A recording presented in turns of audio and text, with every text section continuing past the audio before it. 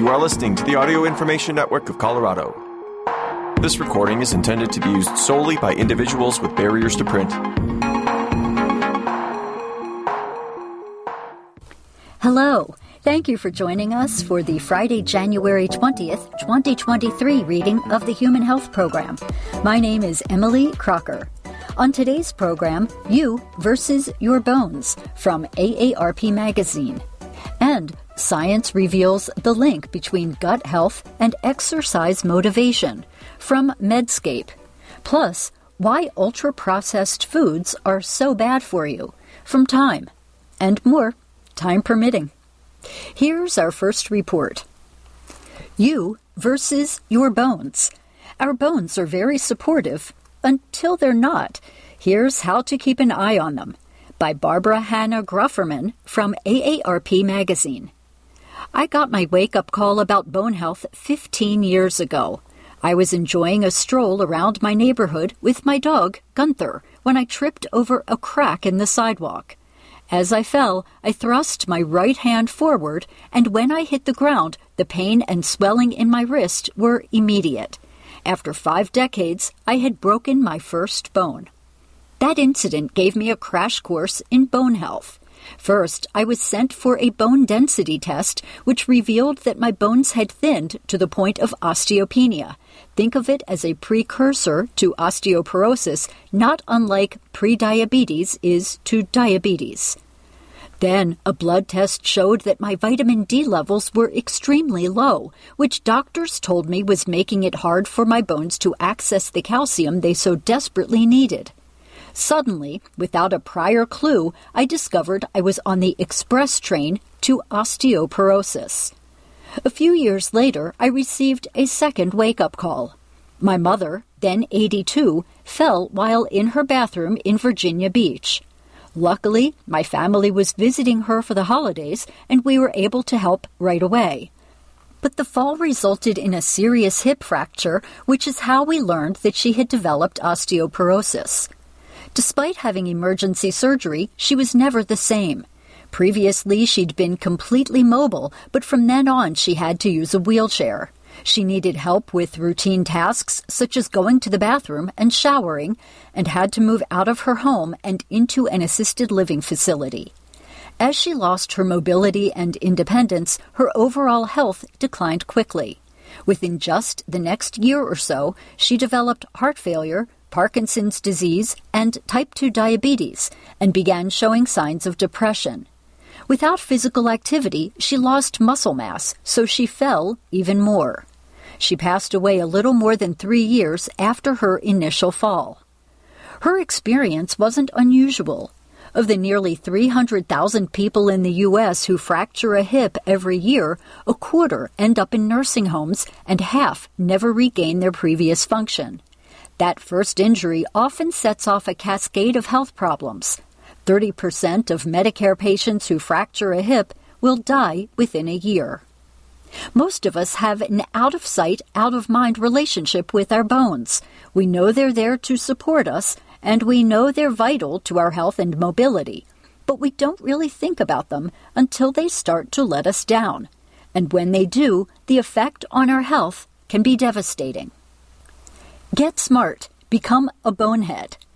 Inspired by these incidents, I immersed myself in the science of bone health, even joining the board of the Bone Health and Osteoporosis Foundation, or BHOF, formerly the National Osteoporosis Foundation.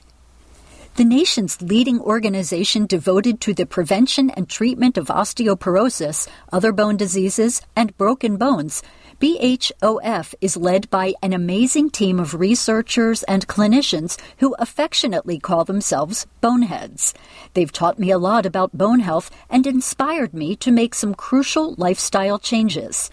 I've learned that bones aren't truly solid, but are made up of an intricate honeycomb of collagen and minerals, especially calcium, as well as living bone cells, which are constantly adding new material and removing old.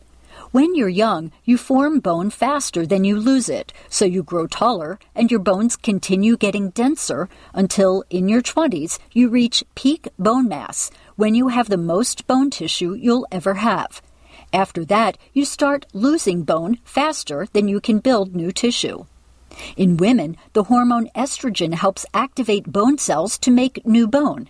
In men, testosterone can be turned into estrogen to do the same job. Of course, estrogen levels drop as women undergo menopause, so from that time on, there's less new bone being formed. Men also experience a slowdown in bone growth as they age. Bone is still being removed, so there's a net loss. The rate of net bone loss is normally very slow, but if you lose too much bone density, your bones become weak and brittle, a condition known as osteopenia, which means low bone density. More serious bone loss is called osteoporosis, which means porous bones. People with severe osteoporosis can break bones just by sneezing or even hugging. Obviously, the better you built up your bones when you were younger, the more of a reserve you'll have as you age. But you can still build bone after 50. That means you may be able to slow or even stop net bone loss before you get into the danger zone. The best news? It's not so hard to do. Physical activity, especially weight-bearing and resistance exercises, can boost bone density by triggering new bone growth. Eating a balanced diet and getting plenty of calcium and vitamin D can help slow bone loss and give your bones what they need to keep building new tissue. Conversely, there are factors that speed bone decline. Some are within your control, such as smoking, drinking alcohol, and extreme dieting. Others are not in your control, but do raise your risk for osteopenia and osteoporosis, so you need to be aware of them too. Age. As you age, your body tends to lose some bone density. Osteoporosis, however, is not inevitable, and it can be slowed or halted with simple steps. Gender. Women are 4 times as likely to develop osteoporosis as men are, and about half of women and a quarter of men over age 50 will break a bone because of osteopenia or osteoporosis. Menopause. This is when bone loss sets in with a vengeance. And women lose the most bone, up to 20%, during the first 10 years after menopause, notes Margaret Nachtigal, MD, a reproductive endocrinologist and clinical associate professor at NYU Langone Health and a founding member of the North American Menopause Society. She says it may be appropriate for women at an increased risk for osteoporosis to consider hormone therapy, or HT, during menopause. Hormone treatment can help activate bone growth cells and therefore help restore bone or prevent bone loss, she explains. But although she says HT may be beneficial for some women, she cautions that it isn't for everyone, so discuss your situation with your healthcare provider. Breast cancer. Fragile bones and fractures are more common in women who have been treated for breast cancer, partly because breast cancer treatment may trigger early menopause, says nurse practitioner Eva E. Myers of the National Breast Cancer Foundation Medical Advisory Council. Family history. Studies have indicated that a family history of osteoporosis suggests that you're also at higher risk for the disease, especially if a parent has had a hip fracture. A look at literature focusing on twins and families shows that between 25 and 85% of the variation in bone mass and other skeletal traits is inherited, but the why behind this continues to be studied. Body type. The thinner you are, the thinner your bones are, and the higher your risk for fracture is. While a healthy body mass index is often better at lowering risk for certain health issues, such as type 2 diabetes, it seems that a higher BMI protects both women and men against osteoporosis. According to Nachtigal, having more weight to carry around helps keep bones dense, and having a very low BMI is considered a risk for bone loss.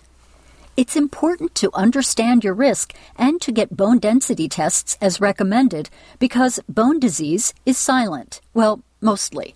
When I took my tumble, I had several risk factors for bone disease. I'm a woman. I was over 50. I wasn't exercising. I wasn't paying attention to my vitamin or mineral intake. I had gone through menopause and wasn't taking any form of hormone therapy, so my estrogen levels were low, low, low. Despite all those risks, until I experienced my fracture, no doctor had ever recommended a bone density test. Bone density, the concentration of minerals in your bones, is easy to check with a special X-ray called a DEXA scan. BHOF recommends DEXA testing for anyone 50 and older who has broken a bone or has risk factors for osteoporosis, and for women 65 and older and men 70 and older, regardless of risk factors. If that's you, talk with your doctor about getting a bone scan as part of your next overall checkup. Weakening signals. Osteoporosis is called a silent disease, but it's not entirely silent, says Andrea Singer, MD, of the Bone Health and Osteoporosis Foundation. These are some subtle signs that might mean you need a bone check. 1. You're getting shorter. Losing height is one of the most common signs that your spine might be shrinking. Measure yourself annually so you can spot this early. 2. Unexplained back and neck pain. Back pain could have many causes, including a compression fracture or collapsed vertebra in your spine. 3. Poor posture. If you feel uncomfortable when standing straight or notice a hunch in your upper back, it could be a sign of spinal bone loss or fracture. 4. Shortness of breath. If your spine is starting to compress because of bone loss or fracture, your lung capacity may be reduced. Shortness of breath can be a symptom of several other serious issues too. Always get it checked. 5. Brittle fingernails. Nails that break easily might indicate you don't have enough collagen in your diet. If your nails have vertical ridges, this could mean you're not getting enough calcium from what you eat or drink, or your body may not be properly absorbing calcium. 6. GI issues. Bone loss is connected to several gastrointestinal conditions, such as celiac disease and inflammatory bowel disease, both of which can inhibit nutrition absorption. In addition, some GI issues require treatment with steroids, which also lowers bone density. 7. Dental issues. Tooth loss can be a sign of bone loss in the jaw area and may additionally indicate bone loss and decreased bone density in other areas of the body. Pay close attention to this sign if you're losing teeth too easily. 8. Weaker grip strength. Having low grip strength is associated with a decrease in muscle strength, an increase in frailty, and a heightened risk of falling and fracturing bones. Grip strength can be easily measured in a doctor's office or at home with a simple tool called a hand dynamometer. 9. Weight loss. Being a serial dieter or losing significant weight or having rapid weight loss increases your risk for bone loss. 10. Broken bones. The most obvious signal of all. Fracturing a bone is a pretty clear sign that your bones are getting weaker. The dope on vitamin D. Vitamin D has long been recommended to keep bones strong, but a recent study questioning that approach has gotten a lot of media attention. Bottom line, many other studies have shown that D is an important vitamin for helping bone formation, says Margaret Nachtigal, MD, of NYU Langone Health. I will continue to recommend vitamin D to my patients and will continue to take vitamin D personally, she says. Bonehead moves. Combining weight-bearing exercises with strength training and balance exercises is key for bone health, says Karen Kemmis, a physical therapist and registered nurse at SUNY Upstate Medical University in Syracuse, New York. Speak to your doctor before starting any new program. Weight-bearing exercises. With these activities, you're moving against gravity while holding yourself upright. Examples are hiking, dancing, or playing pickleball.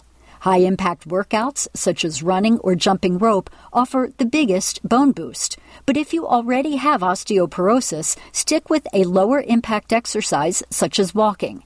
Aim for at least 30 minutes per day, at least 5 days per week. Resistance exercises. Also called strength training, these movements work against gravity using weights, exercise bands, or your own body. One good option is this trio of exercises which works the entire body. Push-ups, squats, and planks. Do these at least 3 days per week. For a bigger challenge, hold dumbbells or free weights when doing the squats. Balance exercises. Maintaining your balance can help prevent falls. Tai Chi is an excellent choice for helping build balance, but you can also develop it in other ways. Stand on one foot for 30 seconds and balance, then switch. Stand next to a sturdy piece of furniture in case you need to steady yourself. Or walk down a hallway as if on a tightrope, trying not to touch the wall for support. Up next, science reveals link between gut health and exercise motivation by Denny Watkins from WebMD. Could gut health be behind a person's motivation or lack thereof to exercise? Researchers at the University of Pennsylvania recently explored this topic when they wanted to find out why some lab mice seem to love their exercise wheel while others mostly ignore it. To start, the researchers used a machine learning algorithm to look for biological traits that could explain the differences in activity levels among mice, and what they found surprised them. Genetics seemed to have little to do with it, but differences in gut bacteria appeared to matter more. A handful of studies backed that up. Thriving gut microbiomes have been linked with optimal muscle function in mice. Sure enough, when the researchers dosed mice with broad-spectrum antibiotics, killing off their gut bacteria, the distance the rodents were able to run dropped by half. But off the antibiotics, the mice mostly regained their previous performance levels. The findings, published in the journal Nature, suggest that the gut microbiome may help regulate the desire to exercise. If confirmed in humans, this hypothesis could help explain why so many Americans, about half, fail to get the recommended amount of physical activity. Some may blame lack of time, energy, or interest, but perhaps the reason could come down to the trillions of microbes living in their gut. This line of research could also lead to microbiome-based ways to get sedentary people off the couch or optimize athletic performance. But how could one's microbiome impact the motivation to move? To find the answer, the researchers zeroed in on the brain. The gut-brain connection. After treating the mice with antibiotics, the researchers sequenced RNA in the rodent's striatum, the part of the brain responsible for motivation. They found reduced gene expression in the cell's dopamine receptors, which release the neurochemical dopamine, making one feel like they've accomplished something good. In other words, mice treated with antibiotics were getting less of a dopamine hit after their run. Only when we started focusing on the brain did we understand that the microbiome's effect on exercise capacity was mediated by the central and peripheral nervous systems, says study author Christoph Theis, Ph.D., a microbiologist at the University of Pennsylvania. This realization completely changed the trajectory of the project, he says. The gut-brain pathway may have evolved to couple the initiation of prolonged physical activity to the nutritional status of the gastrointestinal tract, Theis says. Gut bacteria monitor what's in your colon and tell your brain whether you have enough food to fuel a workout. The researchers say there are so many possibilities for how these signals may change physiology and impact health. A new set of studies may well establish a whole new branch of exercise physiology, they say.